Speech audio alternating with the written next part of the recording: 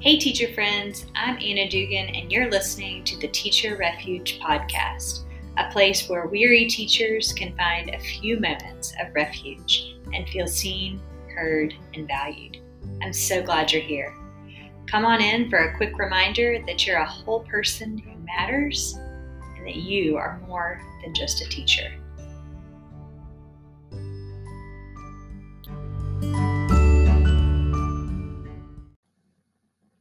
All right, at the risk of sounding really redundant, I think I've made it clear that I did not do a great job while I was in the classroom of paying attention to what was going on in my own life.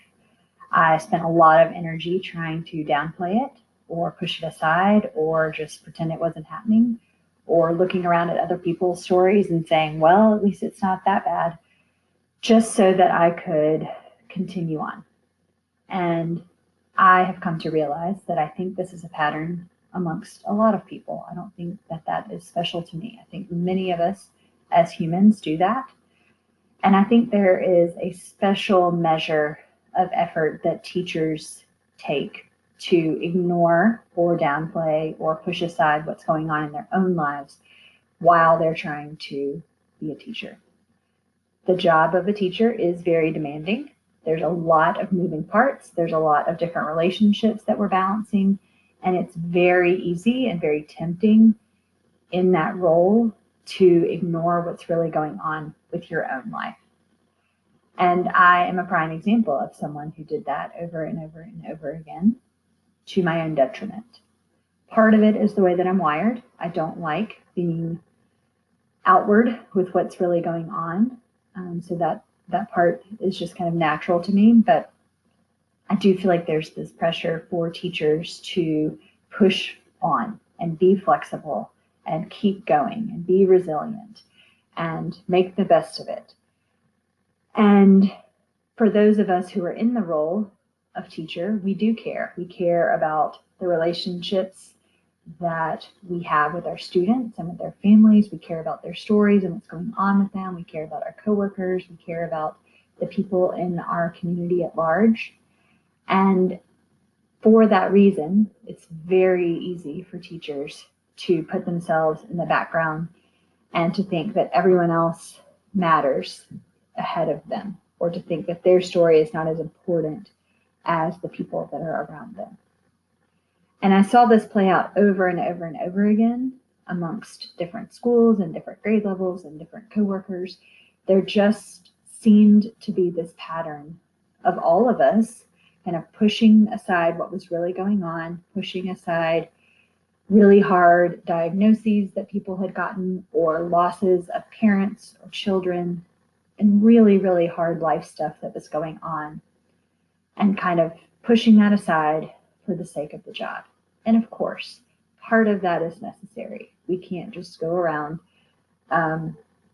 always thinking and talking about the really hard stuff of life. None of us would go very far with that. But there was also this temptation to kind of prove your strength, prove you could keep going, prove you could come back to school as soon as possible.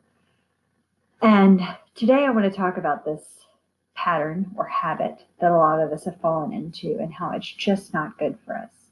We have to be thinking about what's going on in our own lives besides just how can I put this aside so that I can keep moving on. A few months after I left the classroom, I lost my dad very suddenly. He died without a whole lot of warning. And thankfully at that point, I was not teaching, so I actually had a few moments to think about what was going on and to kind of look at the grief and deal with it and feel it and move through that process, both with my family and personally.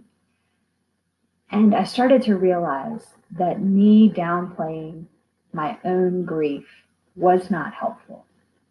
It actually wasn't peace that like I thought it would give me if I just tried to kind of push it aside or remind myself that other people had really hard stories too. And while all that is true, it wasn't until I realized that I actually have to name that my loss is a loss. Sure, there are a lot of people who have lost their dads, And there are also a lot of things in life that are way worse than losing a dad who is older in years and all of those things.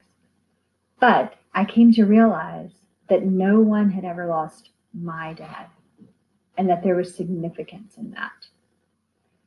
That I could easily walk around and find people that had harder lives than mine. I could easily just think about the good times or the things that I'm grateful for, or how I was glad that he didn't suffer long, and all of these things that I could easily say, which can be legitimate things. But when I'm doing that instead of actually naming what was going on and actually dealing with the fact that this was my story and that was okay for me to deal with it and to be sad about it and to look at it for what it was and not to have to make myself feel better about it, I came to realize that was a much more helpful and healthy way to deal with life. So today I do want to talk about this fact that your story matters. There's 3 little things I want to say about that statement. The first one is that ignoring your own life is not strong or humble. We get this message that just being able to grin and bear it, or push through, or be resilient, or kind of fake this, oh, well, at least it wasn't this, humility, then that's just not helpful, and it's not true. Saying those things or ignoring it or kind of plugging your ears and just moving on is not strong. It's just pushing it aside and not dealing with it. And there's not a sense of humility. It's actually a sense of pride to say, I don't really need anyone else, or I don't really need to deal with this like other people do. Or other people may need to kind of think through their story, but I don't really need to do that. But ignoring it does not help. The second thing I want to say is that acknowledging your story does not negate or downplay someone else's. Just because you have a hard thing and someone else has a harder thing going on, both of those can be true at the same time.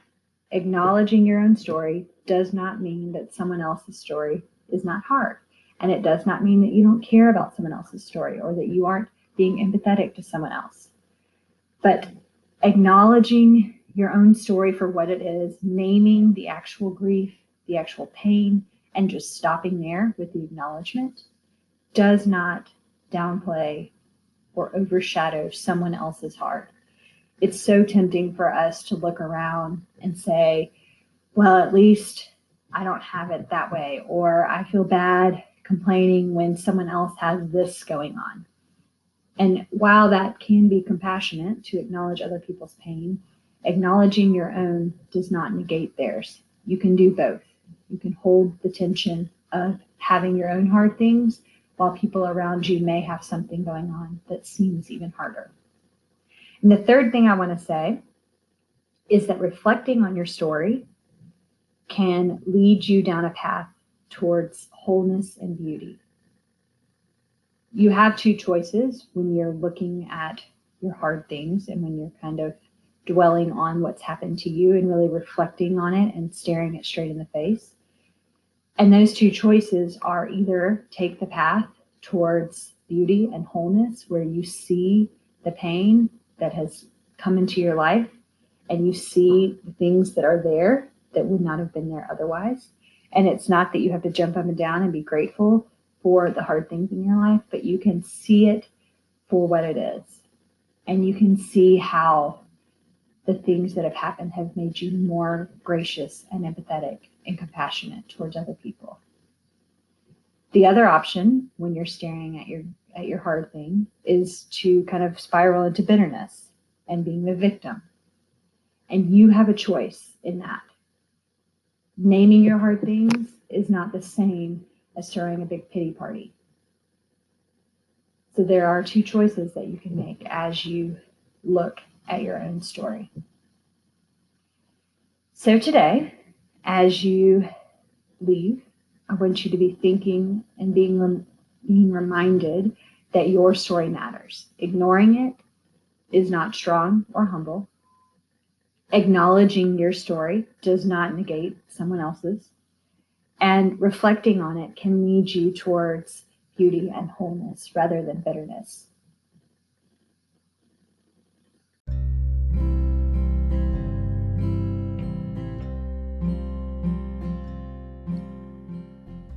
So as we go, I want you to have a moment of refuge where you think about the fact that your story matters.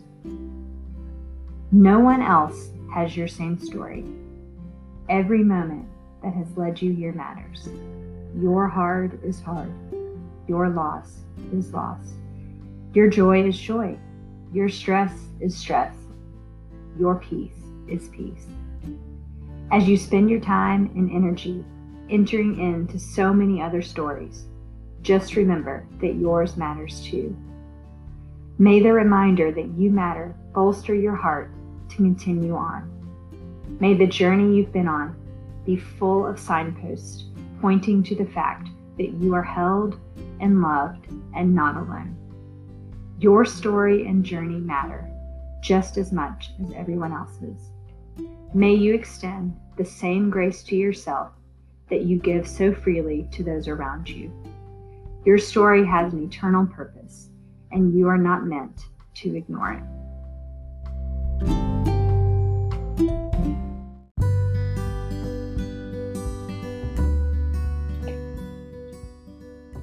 All right, guys, that's it for today's episode of the Teacher Refuge podcast. Before you go, I'd like to ask you for 2 favors.